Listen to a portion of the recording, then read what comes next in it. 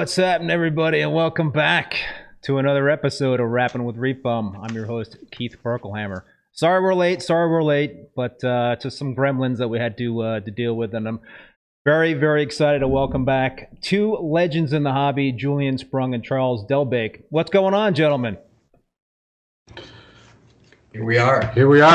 It's finally. It's 4 o'clock on the West Coast and 7 o'clock on the East Coast. And Keith, you're in the middle somewhere? East Coast. East Coast. Yeah. Now it's 7:24. We're really late, but I have no idea what happened there. We were just Skype was fighting us tonight there, and somehow we were able to connect. So that is a very good thing. And sorry, folks out there, for us being late, but I think it'll definitely be worth hanging out for. Just for those that don't know Charles and Julian. They're both very well known for co-authoring a revolutionary series of books called The Reef Aquarium. There are 3 volumes. Julian has published other books and written numerous articles about the hobby. He co-founded his company, Little Fishies, with Daniel Ramirez back in 1991. Julian is also a frequent speaker at aquarium conferences and club events. Besides being an author and lecturer, Charles is currently the Curator of Aquarium Projects at Steinhart Aquarium in San Francisco, California.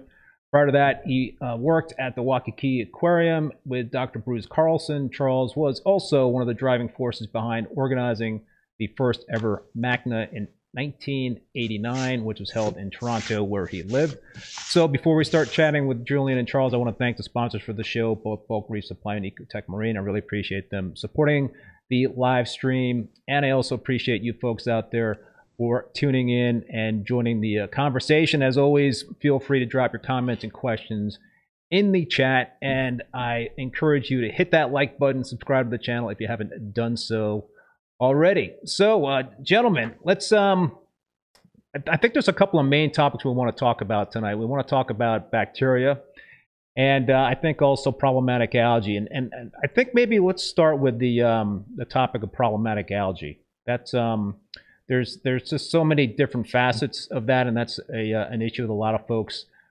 struggle with. And you know, so I have a bunch of questions for you guys, but certainly anybody out there that would like to drop a question in the chat, feel free to do so. I'll do my best to keep track of those comments. Let's talk about start with bacteria additives. You know, there's several in the marketplace. Julian, you have one called Bactiv-8. I think that's how it's pronounced. You know, so I'm talking about bacteria that you would not use to start a tank, you know, like nitrifying bacteria. I'm talking about bacteria that you would be dosing to an established reef tank. So, you know, I guess, you know, and I use, I've used those products before. I currently use the bacteria product on a daily basis for my mature reef tanks. Is that something that you can lean on by itself to help control nutrients in a reef tank, or is that something that you probably should be using in conjunction with something else? I don't know who wants to take that question first.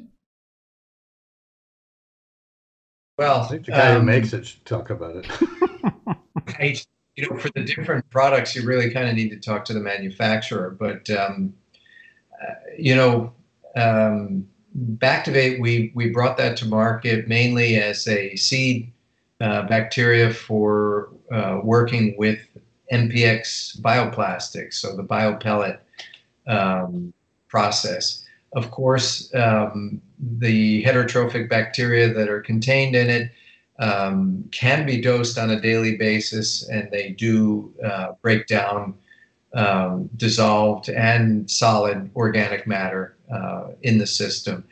And there are a number of products in the marketplace that are designed specifically for that. But your question, I think, really was getting at, you know, should one be dosing some organic food as well as the bacteria to accomplish that? I mean, that's sort of around the idea of what we were doing with the NPX bioplastics and the Bactiv-8. And sure, adding, you know, it could be methanol, could be some simple sugars. There's a lot of different organic things you could be adding. I have not developed a protocol to have a reproducible technique of using our product for that kind of purposes you're proposing. I do know that that just dosing it without adding an organic, you can see the benefits of doing that. Cleaner substrate, the corals and will respond positively after you add it. And I don't know whether that's simply the product acting as a food for them or the corals responding to some water chemistry change. There's a whole lot of work that could be done studying this. That's my like oh, first just as a disclaimer, I've never tried any of these products, and I don't really know a lot about them, but I do know that whenever you're adding something to the tank, it would really be nice to have some method to be able to measure what the consequences of that are. And when you're talking about bacteria, I mean, unless you have a method to analyze the bacterial populations in your tank, you don't know first what you're starting off with, and secondly, you don't know what the effects are of adding these bacteria to the system, other than it's all purely anecdotal from what I can tell of people's reactions to what they see. Maybe they're doing some water chemistry measurements. Certainly, there's a lot to be said for feeding the tank with organic matter to enhance the growth of certain bacteria, but for nitrogen uptake and phosphorus uptake as well, that certainly works. We've known that for decades with adding ethanol and vodka and things like that. But it's something that can get away from you very quickly. There's downsides in terms of the amount of bacteria that might be produced, turning the water cloudy, creating more sludge. I know in external heterotrophic filters, that's what builds up on these screens, is huge mats of bacterial mass that have to be then removed manually and can reduce flow, so they have to be kept clean. So there's some caveats in adding these kinds of products. I mean, again, I go back to I don't really know what they do because I can't measure what's in the tank, and I can't tell what effect they're having on the overall bacterial population. And we're just talking now about the tank in general, and haven't even talked about what it does to the holobont group of bacteria that actually live on coral. Yeah. And I know there's a lot of claims out there by literature of products that will they're beneficial bacteria, they help to outcompete the pathogenic bacteria.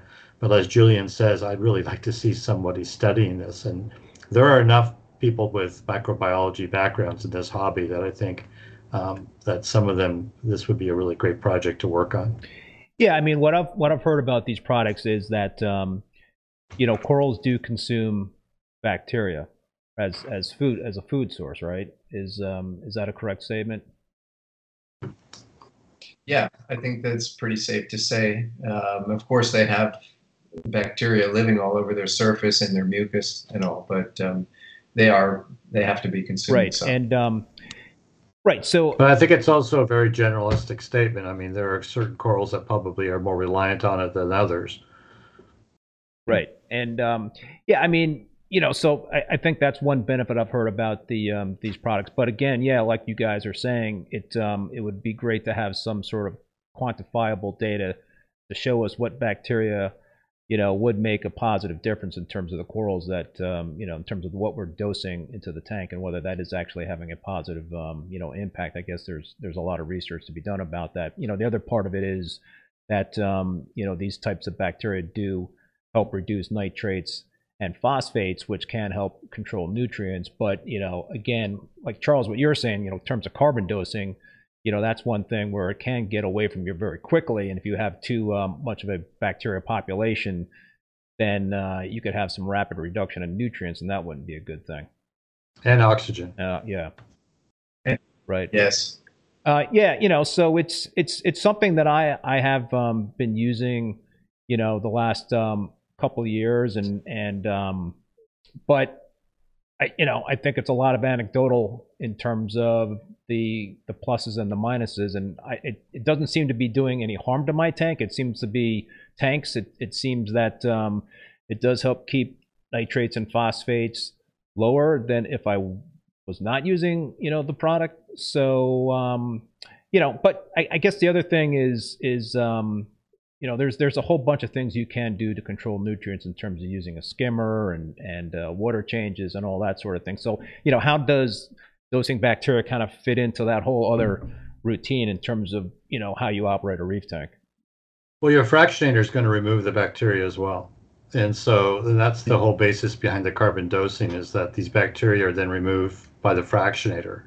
And in fact, in some designs, that where there's an external heterotrophic bacterial denitrifying filter, the effluent is sent directly to the intake of a fractionator.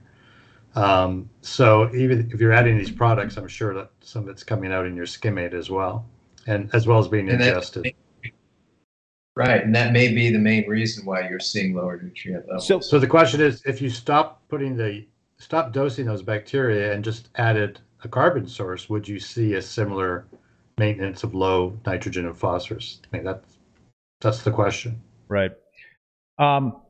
Charles, I know you don't use that type of product, but Julian, is that something that you would recommend to somebody in terms of having that in the mix in terms of fighting an algae issue? It is one technique.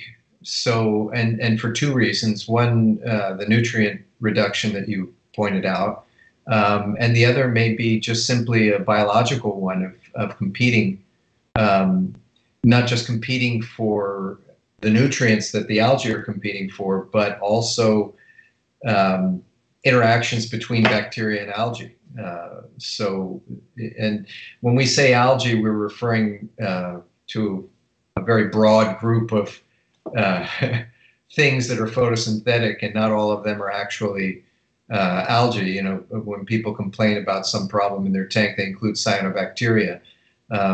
And yeah, dosing,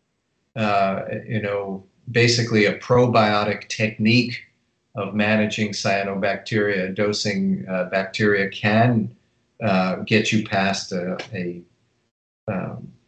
red slime or green slime, one of these troublesome cyanobacteria.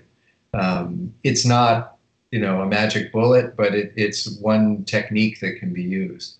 More effective, in my opinion, is working on the nutrient levels, getting the for cyanobacteria in reef tanks, usually getting the alkalinity up and dissolved organics down using activated carbon. I find to be very helpful, effective in that.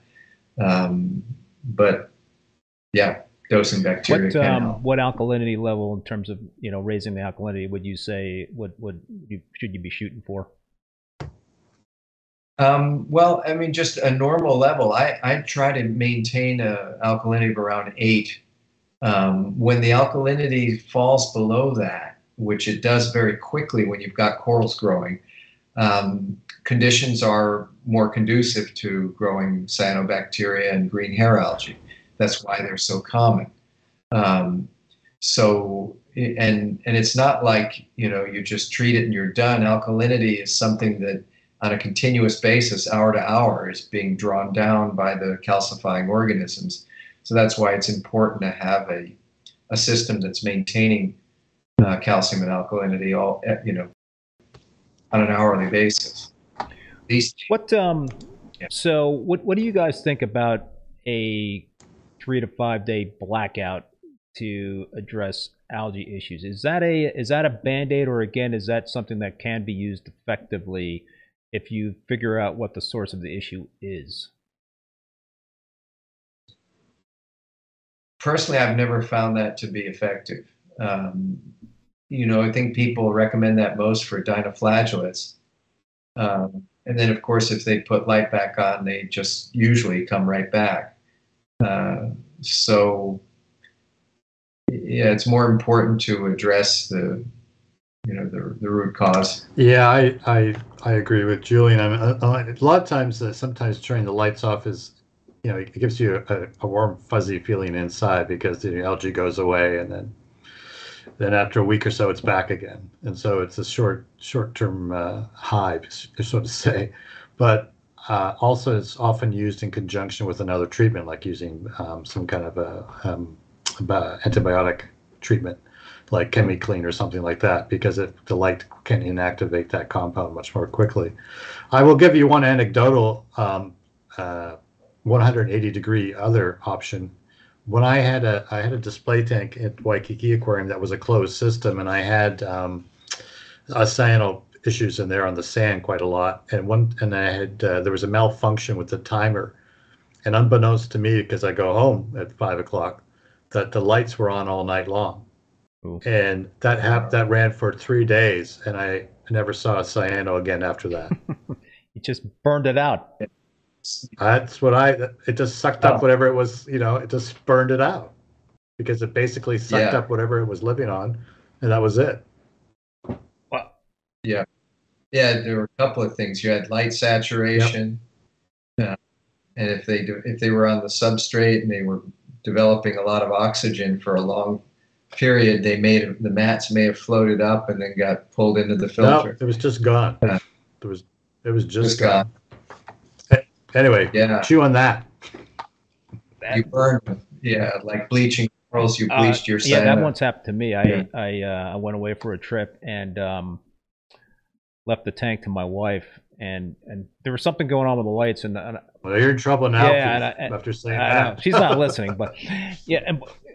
But she flipped a button or something on the light timer, and so the lights just stayed on constantly for, I think, for like 3 or 4 days. And I can't remember if I lost any coral or not, but I think I had one fish that looked like it was sunburned. It was just, or maybe it was just so tired because I had no sleep for the last 3 or 4 days. But interesting. Let me just read some comments in the chat. Flipper's Reef been dosing MB7, which is a bacteria from bright wells, now weekly for a couple of years. Coral's color growth has been phenomenal. Just my 2 cents worth. Bill Saltwater Heaven, I want more data on bacteria dosing before using. Did without it for 25 years, can do without it for now. On the blackouts, Bert Minshew, never ever done a blackout unless I don't grow coral. Yeah, it always kind of worries me about doing a blackout in a tank with coral, even though I know people say that corals, survive 3 days in darkness being transshipped, but that scares me. Well, it's not something that either of us are recommending, so there you go. What else we got here? Yeah, okay. So, Charles, you mentioned ChemiClean, which kind of leads into my next question in terms of using chemicals. I'm going to kind of venture a guess here and say that both of you folks do not recommend using chemicals to fight algae. Is that a correct assumption? Yeah. When you say chemicals, what are you talking about? ChemiClean, fluconazole. You mean like antibiotics? Yeah. I think, and we've used it in our big reef tank, and as a last ditch effort to address a red algal issue that we had, and it worked. So there you go. It worked for us, and it did stress some of the corals out. We also had some tridacna clams that were starting to show recession, and after that treatment, they were wide open again. And stupid me, I didn't follow that up with subsequent dips, and in about a month it started to recede again and then was gone. So I always thought if I ever got that opportunity again, I would repeat that. I think the thing with me in terms of using chemicals is that, maybe you guys solved the issue, Charles, in terms of the source of the problem. But I always, was kind of the thinking that if you don't figure out what the source of the issue is that caused the cyano in the first place, if you hit it with the ChemiClean, then it's going to come back eventually. Because I've used ChemiClean a couple of times a number of years ago, and that was kind of my experience with it. It did eventually return. Yeah, we didn't have it come back. We did identify what the issue was, and that was iron. So we had some very large reactors built for us to use with our GFO, and over time what happened was that no one had built reactors this big before for GFO, so we tried a couple of things and just basically guesstimated what the size of these reactors should be. And what it turned out was that the media was grinding in there. So on a whim, I just, we were battling this algae for several months. We were diving, we were siphoning it out, and it just became unmanageable. We just couldn't keep up with it, and it was really draining for the team to try to maintain that. So this isn't a 212,000 gallon tank. Big.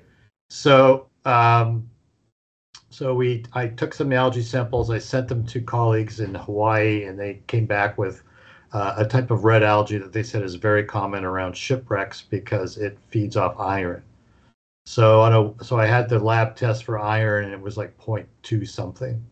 So it was about 10 to 100 times higher than natural seawater. So on a whim, I said, well, let's filter it. So we filtered the water through a submicron filter, and the number that came back then was 0.01. So that told me that there was some kind of particulates. So we basically eliminated those reactors. We used the ChemiClean, and we never had an issue again after that. Interesting. So Julian, you mentioned something when we were talking before about fighting algae, about one of the things that typically you would have in your arsenal is to lower nutrients to help that fight back any kind of cyano or other kind of or problematic algae, since cyano was not algae per se. But Rich Ross has been making the rounds at conferences with a presentation about fighting algae, and I just kind of wanted to regurgitate what part of that presentation and get your guys' thoughts on this. He has a video with a duck and a cat, and the cat represented the corals, and the duck was the algae. And in the video, the duck was eating all the food in front of the cat before the cat had a chance to eat it. So the point that he was making is that the algae is very opportunistic, when it comes to consuming nitrates and phosphates. So the question that he posed, and I want to get your thoughts on this, is does it make sense for people with algae issues to try and lower nutrients? You hear that a lot.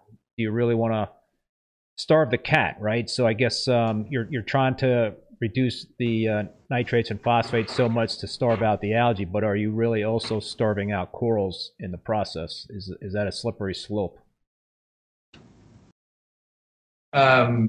Yes.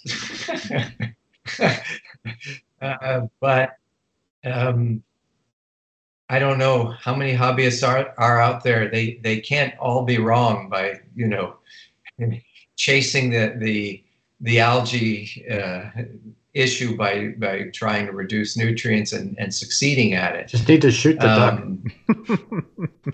Shoot the duck. The duck is quacking.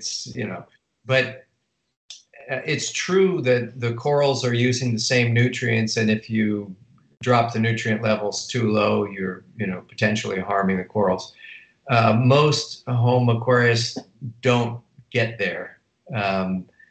Or if they do, it's because their system has hit a nice plane. It's working biologically very well, and then they don't need to be chasing the nutrients. The corals are growing, and they have their built-in, coral getting all the nutrients it needs, and the algae starving. So that happens, and we all try to get to that goal. We use herbivores as well to assist. Because even at very low nutrient levels, algae can persist. But I want to point out also that when we talk about nutrients, we tend to focus on nitrate. And sure, corals can utilize nitrate and algae can utilize nitrate, but they really prefer the ammonium. So that, it's easier for them to assimilate. And getting the nitrate level down is not necessarily a bad thing, but I don't want to give the impression that I believe nitrate is so terribly harmful. I've seen plenty of wonderful tanks with relatively high nitrate levels. Phosphate is more of a tricky one because it doesn't take much phosphate to really make algae grow, especially if you have iron available as well. These are important plant nutrients. I really haven't seen nitrate to be as directly related to problems with algae as phosphate is. Personal observation. So, I would go all the way back to when we were first exposed to algae turf scrubbers back in the 80s. Yeah. And one of the issues that we postulated on, which was that the algae turf scrubbers in some of those systems were too efficient, and they were actually outcompeting the corals for nutrients. And one of the observations that was made by one of the aquarists at the Smithsonian was that when they pulled out some of these corals and started actually feeding them, they recovered. And so, you can get to the point where the algae is definitely outcompeting the coral. But I also know that when we worked at Waikiki Aquarium, when we set up small tanks, that we would have algae issues as well, especially bryopsis. But once the corals started to grow in and those tubs outside became jam-packed with coral, algae was barely noticeable. And the paper that Marlon Atkinson did with Jerry Crow back in the early 90s, where they analyzed the water going into these tanks and leaving, showed that basically the corals sucked everything out of the water. And so the algae wouldn't have a chance. So to Julian's point, once you have a dense enough growth of coral, they tend to outcompete the algae. But as Julian said too, we don't run our systems as low as some of these reefs really are. And, so I don't know that there's a danger. I mean, I don't doubt what Rich has got a very good analogy there. I think that there's valid points to that. But there are other ways that the corals can get nutrition, such as zooxanthellae and through food. That's the other sources of nitrogen and phosphorus is through food. And also, as Julian said, that the preferred form of nitrogen is ammonia. For plants and corals in particular to take up nitrate, they have to go through several steps to get the nitrogen out of that molecule. So it's energetically more expensive for them and more taxing to get the nitrogen. So it may also be that it's too much ammonia being produced that's fueling the growth because of overfeeding, because of mechanical filters not being maintained, and basically it's just heterotrophic bacteria breaking down waste and producing this ammonia. Hey, Charles, you mentioned algae scrubbers. Is this an opportune time to address that Coral Magazine article that attributed some comments to you about the algae scrubber? Sure. Okay. Sure. So yeah, I just there was an article that came out. I think it was the November-December issue, and we're talking about some comments that we had made in Volume 1 of the Reef Aquarium, and that book was published in 1994, and so we had been observing the algae turf scrubber systems at the Smithsonian, at the Pittsburgh Aqua Zoo, at the Ontario Science Center since the late 80s, and some of the comments about the water was yellow because of the lighting. Well, they have natural sunlight in the Great Barrier Reef Aquarium, which also had algae turf scrubbers, and their water was also yellow. So they actually started using ozone to get that color out. Now, is the yellow a bad thing? No, but maybe it's basically organics. But the denial that had anything to do with the turf scrubbers was something that just didn't ring true. And then as they got developed more and the systems were transferred to Bill Hoffman down in Florida, who then added carbon, he added fractionators and made some other tweaks. You can see that the potential for those turf scrubbers to really keep low nutrient levels was there, as long as the system was managed in a way to manage some of the shortcomings of it. So by Volume 3, which we published in 2005, we had a different opinion on it, because the technology and mainly the husbandry had been altered, and taking in some of the criticisms from the early systems and some of the downfalls of the early systems that were addressed by basically improved husbandry. Right. I think the main factor in the success that Bill had was the calcium and alkalinity issue. That's such a key factor. If you want to grow corals, you just have to keep up with their calcium and alkalinity demand. And the original systems back in the 1980s had calcium and alkalinity supplementation, but basically it was done by running top-off water over halimita, calcium carbonate substrate. And as you know, the solubility is relatively low. It's just not enough to keep up. Wasn't also the freshwater in DC, isn't it also particularly hard? Yeah, but still, again, not enough. But that's what they were adding as well for evaporation. Right. Even though they were claiming that they weren't adding supplements, they were. Yeah, okay. But in any case, I think that, our original comments were focusing on, some physical things that were easy to see, like the effect on the water clarity and color of the water, which affects the spectrum of light that the corals are getting. But I think the main thing that made the difference for Bill Hoffman was that calcium and alkalinity, and then of course using activated carbon and skimming, it pushes it closer to what we can achieve with our Berlin systems. But with the advantage of the reverse daylight and the nutrient control using the turf scrubbers, and clearly he demonstrated that they had value. And so, we were able to say that in volume 3, that it's not the scrubbers themselves that are intrinsically harmful in any way. It was the husbandry, as you said, Charles. The basic overall technique of maintaining it. And you can see by, the plethora of algae scrubbers that are out there now, and the people that are having success, along with good husbandry. So, I mean, there's more than one way to do a reef tank, and this is one of the ways. And then, as hobbyists often do, they combine and take from different philosophies and combine them together to achieve some success. I was in Holland last July, and I was taken around to see. I saw 5 tanks in one gentleman's home and about 3 other tanks. None of them had calcium reactors. They're all using liquid supplements.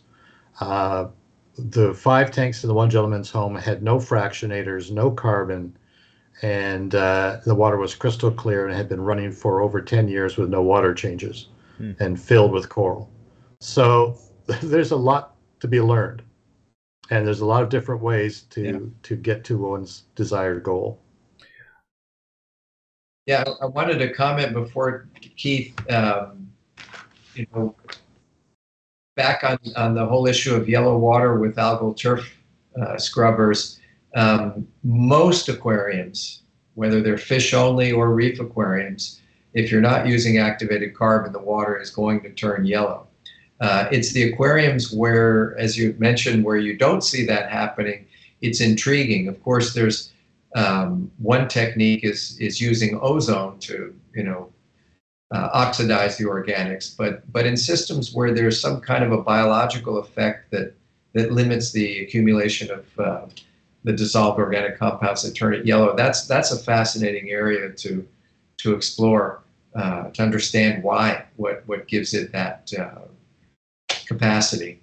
But in general, for most aquarium hobbyists, if you are running a system, whether it's with a turf filter or not, take a white bucket and draw water out after a couple of months, it's going to be yellow. It's not going to be colorless. Or else we wouldn't have been using activated carbon for the last 50 years. Years, yeah, that's right. What about when you're using a turf scrubber or refugium or whatever, if you're using macro and you need to dose nitrates and phosphates? I mean, it's a relatively new phenomenon over the last 10 or 15 years, right? In terms of dosing nitrates and phosphates. But again, it's a whole give or take, right? In terms of whether or not you need to do that. Maybe you just have to feed your fish more to increase the nitrate. Exactly. Have a bigger fish population. Right. So I guess my question to you guys is, how important is it to keep on top of that in terms of dosing nitrates and phosphates, or is it not really that important? Is it just a matter of making other adjustments in terms of the husbandry? Well, I think when you say how important is it, it depends who you are. Are you a hobbyist with one aquarium, or are you a coral farm with, chock full of corals? If you're a coral farm, it's really important, but for the average hobbyist, it's probably not important at all. Um, I think that's probably most of the people who are I mean, you listening. also will see that in tanks that don't have algal filters. You'll see where the nitrates, they feel that the nitrogen level is too low or the phosphorus level is too low. So it's a very interesting and it's a very complex topic, the whole nitrogen phosphorus ratios. And I see a lot of people. Yeah. I mean, I think Keith, you were mentioning in your synopsis for today, you wanted to talk about the Redfield ratio and this whole thing. I mean, this is this magical ratio of 16 to 1 of nitrogen to phosphorus, and it's based on work with microalgae and bacteria. So it's how translatable is it? I don't know.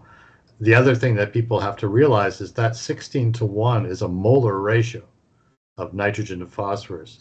You can't just plug in your nitrate value and your phosphate value and look to see if it's 16 to 1. You have to convert. Well, first most test kits are measuring phosphate, so you have to convert that to phosphate phosphorus. So you have to get just the phosphorus component, and then you have to do the same with your nitrate. But the N in the N equation is all the nitrogen. So it's your ammonia, it's your nitrite, and it's your nitrate, and it's also organic nitrogen. So you have the organic nitrogen is something you can't measure. You can measure total nitrogen if you have the right kits and chemistry, and you basically will measure the inorganic nitrogen, which is the nitrate, and ammonia and nitrite. So those three, and then you do the math and you figure out roughly what your organic nitrogen level is. But once you've got the nitrate, nitrogen, phosphate, phosphorus numbers, it's still in milligrams per liter. So now you have to convert it to molar. So there's actually a MACNA ratio by MACNA, I mean, if you're doing milligrams per liter, and I think it's 23 to 1 or 43 to 1 of nitrogen to phosphorus. So it's different than the 16 to 1, because as I started by saying, the 16 to 1 is a molar ratio. So that's the first thing you need to realize about that ratio. The second thing is that I have a good friend of mine, Max Janse, who's the curator at the Burgers Ocean in Arnhem in the Netherlands, who has fantastic 180,000 gallon live reef tank that's been running for over almost 20 years now, and it's filled with huge colonies of corals. And he has a paper out where he talks about he went to the literature and got values of different reefs. And I took those numbers for nitrogen and phosphorus and I ran it through the conversions to molar, and most of them are not 16 to 1. They're like 3 to 1 or 2 to 1. Then there's others like off of Florida and the Bahamas that are 20 to 1 or 30 to 1. So there's this huge variation in natural reefs. So how useful is this ratio really? And I know Max tries to maintain that 16 to 1 ratio as a matter of course, and that falls into the whole, okay, I need to add some more nitrogen because my corals are nitrogen limited because I have enough phosphate, but now I don't have enough nitrogen. Or the opposite, I've got lots of nitrogen, but I don't have enough phosphorus, so I need to add a little bit more phosphorus or just feed your fish for. But what the big difference between his tank and our tank is the fish population. He has much fewer fish than we do. We just finished our census, and we've been as high as 1,300 fish, but currently we have 727 fish in there in 212,000 gallons, and I would say he has maybe less than half that. Wow. So, Julian, your thoughts in terms of that ratio? How important is that if you're trying to combat an algae issue? Neither when I wrote the book nor since the book on algae have I explored that as an angle for controlling algae. It's an open area for research to see whether tweaking those values will curb or enhance algae growth. I don't know the answer to that. So I've always focused the levers, the buttons that I push our calcium and alkalinity, maintain those higher. And again, I've never known why that was so. I just know that, boosting alkalinity curbs the growth of the two main problem types, the red cyano and the green hair algae. And that because corals are growing, when the alkalinity falls, that's when you see the algae show up. The other is that focusing on phosphate to lower that has been very, very helpful, not just with cyanobacteria and green hair, but also diatoms, and even bryopsis to an extent. Bryopsis is able to subsist at really, really low nutrient levels. Yeah, I think we had a conversation. I can't remember if it was the last time the three of us were on, or if I had you on solo, Julian. I remember you were talking about bryopsis, and that you had the bryopsis issue with your tank outdoors. Yes. And you basically just fought it with good old hard elbow grease versus blasting it with fluconazole. Right, but fluconazole has proven its efficacy, and so I think that for a public aquarium or a home aquarium, if it's a real big problem with bryopsis, that I'm not opposed to treating. With the pond, I had many months of pulling out gobs and gobs of the bryopsis, and the bryopsis is still there. It has its little refugia places where it sort of hangs out, but it's not taken over like it did in that initial phase when the pond was fairly new. I battled bryopsis at Waikiki for many years, and it's because our well water was elevated in phosphorus and nitrogen. It wasn't huge amounts, but compared to the ocean, it was 10 to 50 times higher.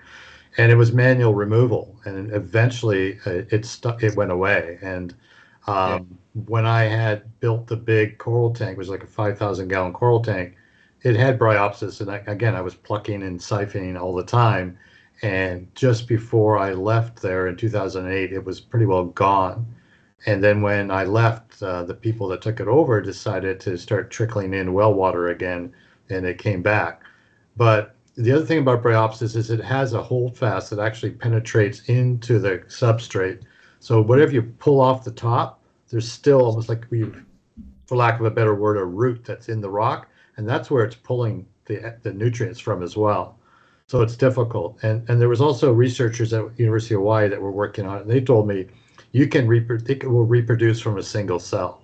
So when you break it out and release the cells, and you have to really siphon it at the same time. It's interesting you say that, because in both of my systems, I've got like a little bryopsis that grows here and there, and I had it grow on one part of my live rock, and I just took some 2-part epoxy. I puttied over it, and it has not come back. But I also have it growing on a couple of my return pipes on one of my display tanks.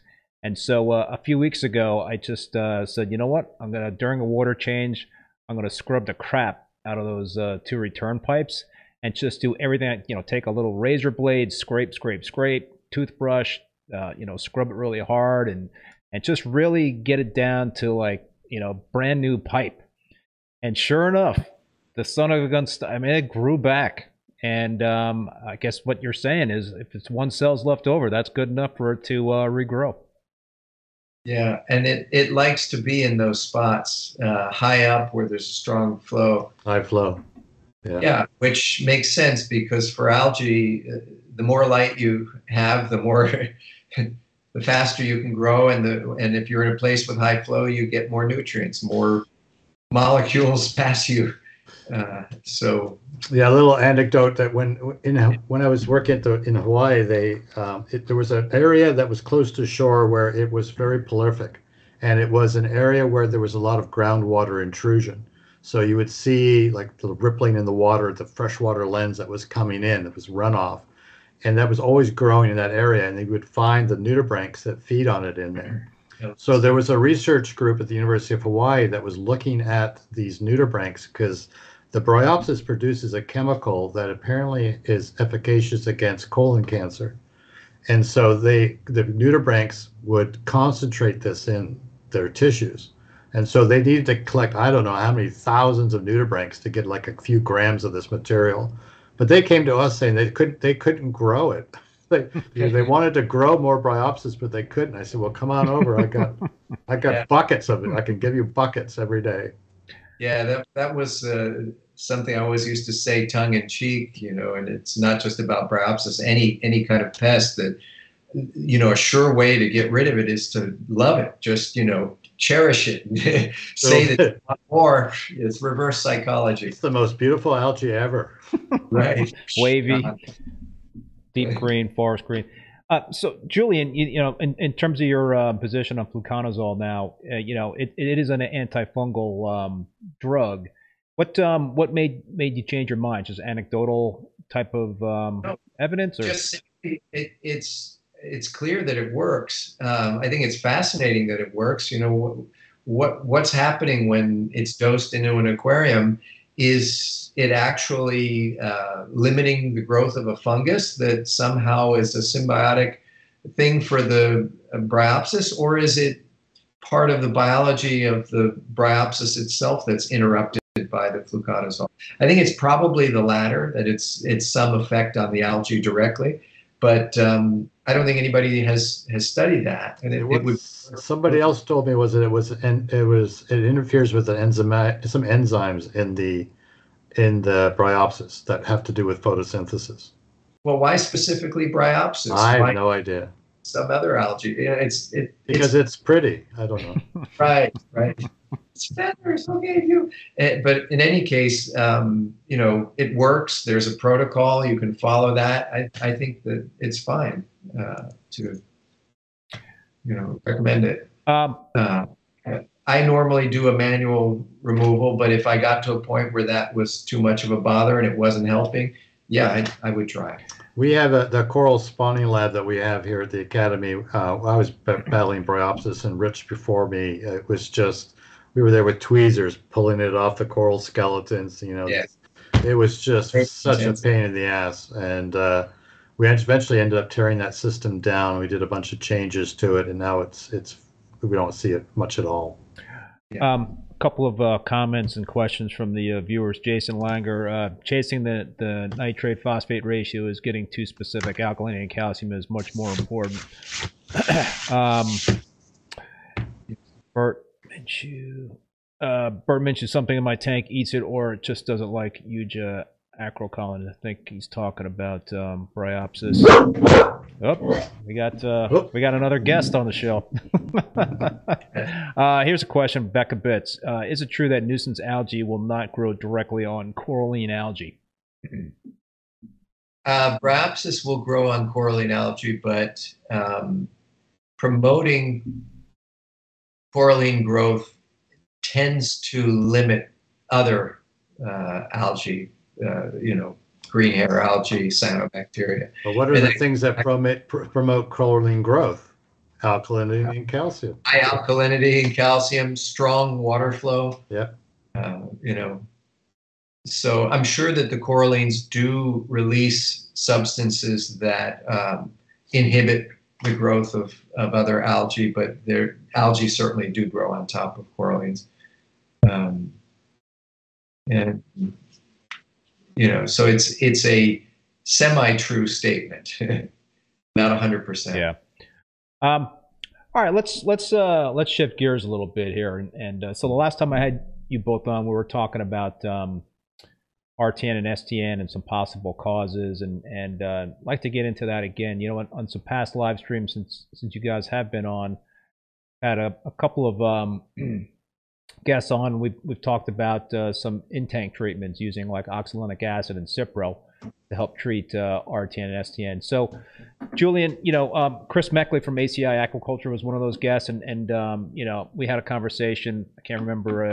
I think it was recently that he mentioned that you initially suggested that he try the oxalic acid, as a dip to treat diseased corals. Can you kind of give everybody some background on why you how you kind of led Chris to that recommendation, because we've definitely been having a lot of conversations about it, and people have been trying that protocol. So it would be interesting to kind of hear the origin of how that all came about, if you don't mind sharing.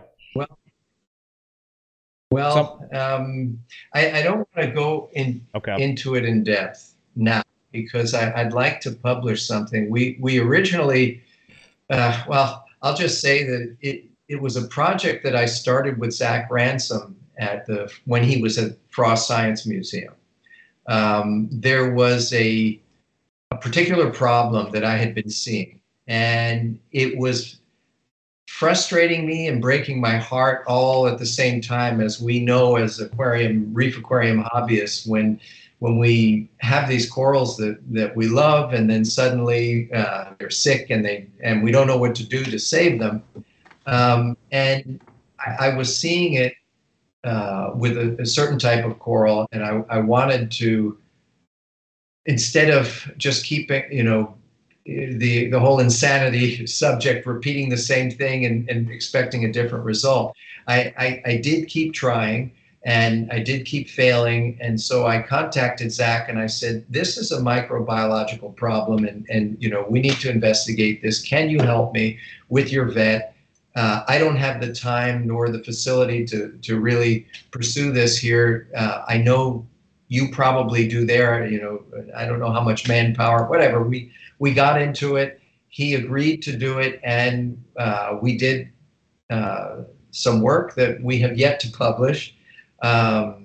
Jake's passing has a lot to do with why it isn't published yet. We were going to do a sort of a group article.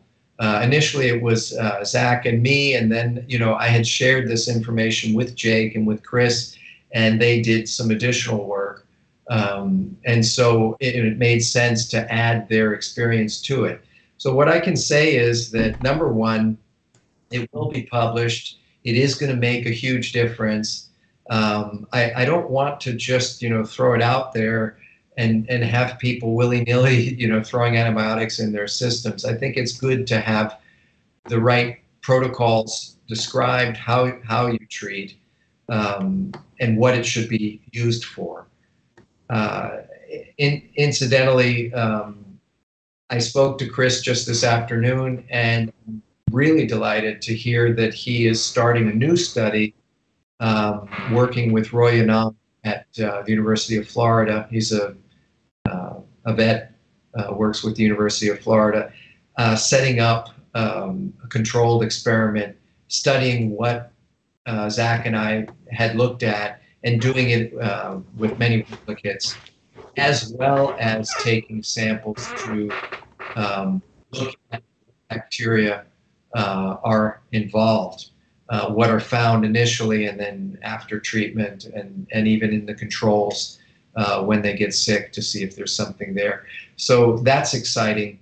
And I think, rather than getting into recommendations here, I know you want to have that as part of record Rappin With ReefBum, but I think it would be better to hit that after things are published, so that it's in a more rigorous scientific for sure. back, because I worry about, on the one hand, it's really wonderful that we as aquarium hobbyists can discover things that are of use scientifically, because all of this gets back to the fact that there are coral diseases like this in nature, not just in our aquariums. And so things that we discover, have as a application there as well. But that comes with the risk that if we're doing things in an uncontrolled way, we could potentially be doing something harmful. And I don't want to see that be a part of our history. I'd like to see it done right, and I'm excited about what Zach and I found. It will, once published, have benefits for the. Well, I was also a guinea pig for this. So I can certainly, I talked to Chris too earlier today, and I could certainly share my my data on it because I did some aquabiomics pre and post analyses, and yeah, it was definitely some interesting findings. What I want to say is that, you know, you have the veterinary field is rather advanced with dogs and cats and small animals, but even fishes fairly advanced, but not touching the home aquarium hobby. The advancement in fishes is really for public aquariums where they may have a vet on staff. The home hobby has been off limits historically, and I think that that's a mistake personally. I've had this conversation for decades with people in the aquarium industry, and I get a lot of pushback on my opinion, and I'm not sure why, but it is the way it is. Think about it. Obviously, when your dog or cat is sick,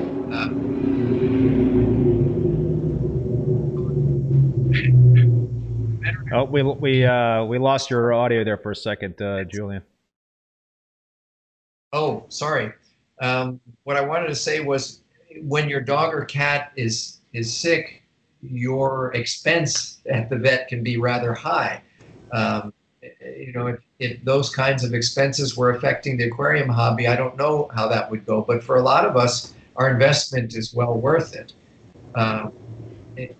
It's hard to find a happy medium. And it's, first of all, hard to find a vet with the experience to study, tell you what you need to do for your corals. So there is an open market for the veterinary field to specialize in aquarium related stuff. Would the industry accept it? I don't know, but I think it would get us out of what I call the dark ages for aquarium keeping, because there's a limited number of treatments available for dealing with bacterial diseases available to aquarium hobbyists, for perhaps good reasons, because antibiotics sold to aquarists were often used as home remedies, and for humans, and that's not a good thing. So from my point of view, having vets involved where you can say, yes, I see you do have a problem there, and this is what you should be treating it with, I think in the long run is going to be helpful. Yeah, so Chris from ACI is watching and says, we wouldn't be doing this study if it wasn't for you, Julian. Thank you. Yes. Charles, have you guys done any kind of dip the toe in the water in terms of in-tank antibiotic treatments for corals? Oops. Not so much intake, but definitely baths. We use it all the time, and we've done it with, well, the three chemicals that most people are talking about, they're all in the same family of chemicals. They're very similar. We've used what's called Batril, which is really enrofloxacin. And in mammals, when you give enrofloxacin to mammals, they convert it to ciprofloxacin. So it's they're basically the same kind of drug. One's a derivative of the other. And so I've worked with Batril. I actually was able to stop RTN and Acropora by doing keeping it in a separate system and basically dosing it daily. I think it was every 3 days, and then doing 100% water change and dosing it again. And within 7 days, it was fine, and put it back in the tank, and it started to regrow tissue. I've tried it a couple of times. It doesn't always work, but it does work. And I think that to the point of what Julian was saying about being careful with these, there's a huge problem today with people disposing of drugs in their toilets, in their sinks, and pouring these things into the municipal water system. And so if you're starting to treat aquariums with antibiotics and then you're doing a water change, where's that water going? It's going into the sewer. It's going to affect, and it could promote developing resistant strains of bacteria. That's a possibility. So there's ways that you should be treating that, like by adding bleach to it, before you pour it down the drain to deactivate some of these chemicals. So there's a lot of there's a lot of worry and concern about just anybody dosing things with antibiotics, because we are already seeing resistance, several strains of pneumonia that are resistant to antibiotics now, and it's very rampant in hospitals. But anyway, we've been using it. Oxalinic acid is another one that we've been using, but only on fish. We actually were going to do a trial with Pocillopora damicornis, where we were going to take our heads of, we had a ton of, you can see in the photo behind me, this is one of the heads of Pocillopora that we have in the big reef tank, or had in the big reef tank. We had a huge infestation of sea spiders that we were battling in our coral spawning lab that also showed up in our big reef tank, and they primarily were on the damicornis. So we bit the bullet and we basically euthanized all the damicornis we had in our big tank, because there's a few pieces in there and some random planula that settled out that we've left. But it was a big problem. So the study was going to use all this damicornis, and they were going to look at the microbiome of the coral with researchers at UC Davis before treatment, during treatment, and after treatment to see what the effect would be on the microbiome. But that didn't happen. So we're looking to probably try it again and do it something similar to what Chris and his partners are looking at trying to do as well. So yeah, we've used it with mixed results, but we have never dosed an entire tank other than the big reef tank where we used chemically. Gotcha. And that was like our last resort. And I think, that it's not, if you can remove the coral, it's probably better than treating the entire tank. That's my personal opinion, because you don't know what else you're going to be affecting with that, because these antibiotics are not specific to one type of bacteria. One species of bacteria, like say a pathogenic form, it's going to impact all gram-negative or all gram-positive bacteria, or both, if it's a wide spectrum antibiotic. And you run the risk of severely damaging the microbiome on the coral as well. Let's say a hobbyist has a situation where they have, several mature colonies, let's call them, let's say acro colonies, fully encrusted, can't remove them. And let's say let's take antibiotics off the table in terms of treatment options. What would you guys suggest a hobbyist do to help prevent the continued spread of the that coral disease in their tank? Well, there's not a lot of options, really.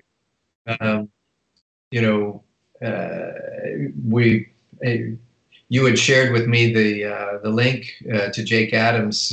What did he throw a stick at, or whatever that? He was talking about using antibiotics. Yeah, right. But also, he also covered what can you do as alternatives, and there's fragging what's healthy and putting that in another system. Or he said it in a nice way that if it's a isolated patch of a problem, you frag that out and leave the healthy coral in the tank. But if it's a coral that's on its way out, then you frag what's healthy and you let it burn out and keep the healthy pieces elsewhere and then replant. So those were our alternatives. Well, there's also the other angle is the preventative side. Is like, why do these things all of a sudden? We hear stories all the time about people that have a coral that they've had for a long time, and all of a sudden it starts to run. Well, why is that? What's changed in the system? What's caused the balance to change? There's papers that have been published on certain strains of bacteria that become virulent above a certain temperature. So below a certain temperature, it's fine, but when it goes above a certain temperature, for whatever reason, it starts attacking the coral tissue. So there's those kinds of things to look at. It's flow. As these tanks get older and the colonies get bigger, your water flow starts to drop off. One thing that we've noticed in our big reef tank, we had some issues with our phosphate, and discovered that our phosphate was much higher than we originally thought it was, and it was up to 0.7 parts per million. and we've now got it down to less than 0.3. And we had a very large colony of Hydnophora, about 6 feet across, that would get batches of brown jelly constantly. And that's another, that reminds me, there was another treatment that we've done with that. There's a coral paste that's developed by the Florida Aquarium and other researchers to battle the stony coral tissue loss disease in Florida, which has ampicillin in it. So we do use a coral paste with ampicillin in it, and we would put that on these areas of the Hydnophora, and that would battle the and knock out the brown jelly as well. You can also use Cipro in a paste or in an epoxy that way. But since lowering that phosphate level, we haven't seen any brown jelly since. And it's purely anecdotal. It could be just coincidence, but I've read enough scientific papers that have talked about the deleterious effects of high nutrients on coral's ability to fight off disease. So there's that. Interesting. Could be. I wanted to throw out that first you went back to the question of what things could you do. We did talk earlier about adding bacteria. So there is one school of thought of probiotics instead of antibiotics. And I believe that as time goes on, that will be an area a branch that will grow and not get pinched off. I don't think that we're going to see the battle between anti and probiotics end up with one winner. I think we'll find both are useful. I'm glad Charles brought up the paste and epoxy method. That's being used on wild reefs, and it has some potential benefit for home aquariums as well. You're directly applying the antibiotic on the lesion where it's needed instead of in the water where it affects so many other things. I wanted to add one more thing to the question of that Charles posted as to why does this happen? Why a coral that's healthy suddenly becomes sick. Does everybody know what the observer effect is in physics? And this is kind of tongue-in-cheek. Look up the observer effect. It's really fascinating. And think about how much time we spend looking at our aquariums. We are the observer. And could it be that something about us looking at our corals makes them sick? It's a little bit out there of an idea, but I don't know. Why is it that the most treasured coral, the one that we don't want to get sick, is the one? If you have 100 giant clams, the most beautiful one, stop looking at it. It's going to die. Anyway, that's like the idea of if you want to make algae go away, you have to cherish it. It's the reverse.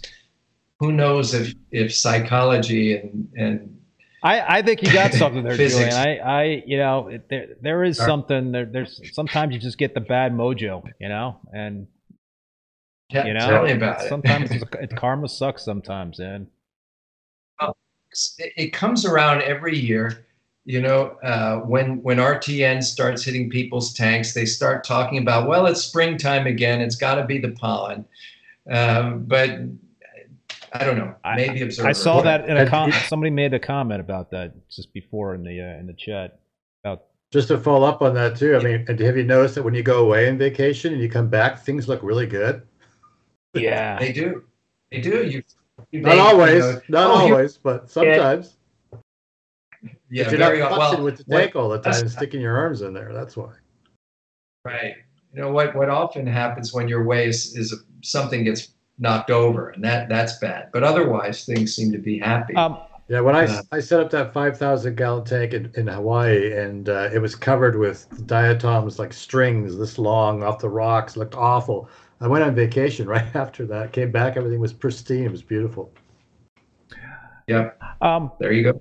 Question for both you guys, and I'm assuming we don't have data to support this, but do you believe that every reef tank has some coral pathogens in there, some bad bacteria, and that they kind of come out and dominate when there is some sort of instance of instability or something changes, and that's when they can kind of proliferate when things would weaken a coral. Would you say that's a fair thing to say in terms of everybody's probably got some coral pathogens in their tank? Well, it's the same question, but looked at it in a different way. I think without a doubt, pathogens are present in every They're reef. present in us. Yeah, right. And in every reef, they're all there. As to the question of there needing to be something that destabilizes the system to make them do their bad things, that's been an argument for years. And I remember Richard Harker had that argument, and I used to disagree strongly on it. I felt that I had no way to measure to be able to answer that. But my sense was that the proliferation of a pathogen causing problems seemed to be just a total random thing. There's no doubt that if you destabilize a tank, your chiller went out and the temperature went out. There are things that you can do and provably make a pathogen problem come about. But then if you've been in the hobby long enough, you know that there are times when everything is just fantastic and you're taking pictures and you're bragging about how wonderful your tank is. And the next day, RTN hits it. Observer effect. I'm telling you, there's something about it. And I think there's also something to the fact that not all coral, like we tend to generalize too much in this hobby. A coral is not a coral. They're all every species is different, and some of them just are. I mean, individual. Even they see this within Acropora. Like there are some species of Acropora that do well with high nutrient levels and grow well, and other ones that just can't handle it. We spent several years working with Acropora hyacinthus in our spawning lab, and it was nothing but one problem after another. We've since moved to Millipora, and it's never been an issue. They're fine. So we just happened to pick the most sensitive one to start with, right? Also the one that was the most unreliable spawner. So, these things are different, and and some of them are more resistant to disease than others. They definitely do have immunity systems that they use. And despite what people have said in the past, they do have, and there's lots of papers now talking about the immune response in corals. So, yeah. I wanted to add one thing that does happen with time in every aquarium is that as the corals grow, they, and take up more space, that affects the water flow. And it, shading, all of those things can promote disease. Shading causes tissue loss. Growth of the corals put them in proximity of other corals where they may sting each other, in just the right amount to promote an infection. So, you really do have to be staying on top of the pruning to keep things perpetually happen. And going back to the alkalinity and calcium too, I mean, it's better to have that higher alkalinity. That's been shown that research at the Biosphere too. That's proved that the higher the alkalinity, the more able the corals are to tolerate higher nutrient levels and less prone to disease. And so it basically has to do with the calcium carbonate saturation state in the water as well. But having high, the question that researchers had, how are these hobbyists keeping these corals with these high phosphorus and nitrogen levels compared to a reef? And what they came to the conclusion is that the alkalinity is much higher in these systems, which allows these corals to be able to tolerate that. Rob, upstate New York, thank you very much for the super chat. The comment is great chat, gentlemen. And thanks, Julian, for Acura C1 small batch mixes. The wife loves her kitchen scale back. I see. Yes. Wait for you so you don't have to use her scale. Uptown Reef, ReefBum, what do these guys take on the bacterial benefits of a cryptic sump of live rock? We talked about cryptic sumps, I think the last time I had you guys on, because I started one. Yeah. Yeah, I like that technique. That's Steve Tyree who promoted that and wrote a book about it. But Yeah, it's a little thing that you can add to a system. You have not just the rock, but sponges grow in there, and the sponges do kind of like a biological filter. They have nitrifying bacteria that live in their pores in their system, and yeah, it works so you can incorporate it. So, guys, I think I've probably kept you long enough, and I know that we had a delay at the beginning, so I really appreciate you hanging in there for this long with us. Our pleasure, my pleasure. Yeah, no problem. No problem. So listen, I want to put a wrap on this, but thank you again, guys, so much for coming together and joining us tonight. It was a great learning experience as always, and we really appreciate having you on. So thank you. My pleasure. So that's going to do it for the live stream tonight. I want to thank both Julian and Charles for being on the show, and also want to thank both Reef Supply and Ecotech Marine for sponsoring the live stream and supporting the show, and also want to thank all you folks out there for tuning in and watching and contributing to the conversation. Really appreciate that. Also want to thank Paul, who's the moderator, as well as the president of the Boston Reefer Society. Please join and support your local reefing clubs. They are so important to this hobby. Finally, I want to let you know that all episodes of Rappin With ReefBum are available as podcasts on Spotify, Apple Podcasts, Google Podcasts, Stitcher, and Amazon. My next Rappin With ReefBum live stream will be next Thursday, April 13th at 7 p.m. Eastern Standard Time with Matt Peterson from Coral and Amazonas magazines. So that should be another great show. If you want to catch the full schedule of upcoming guests, visit reefbum.com under the YouTube section. Until then, be safe and be well, and we will see you next time.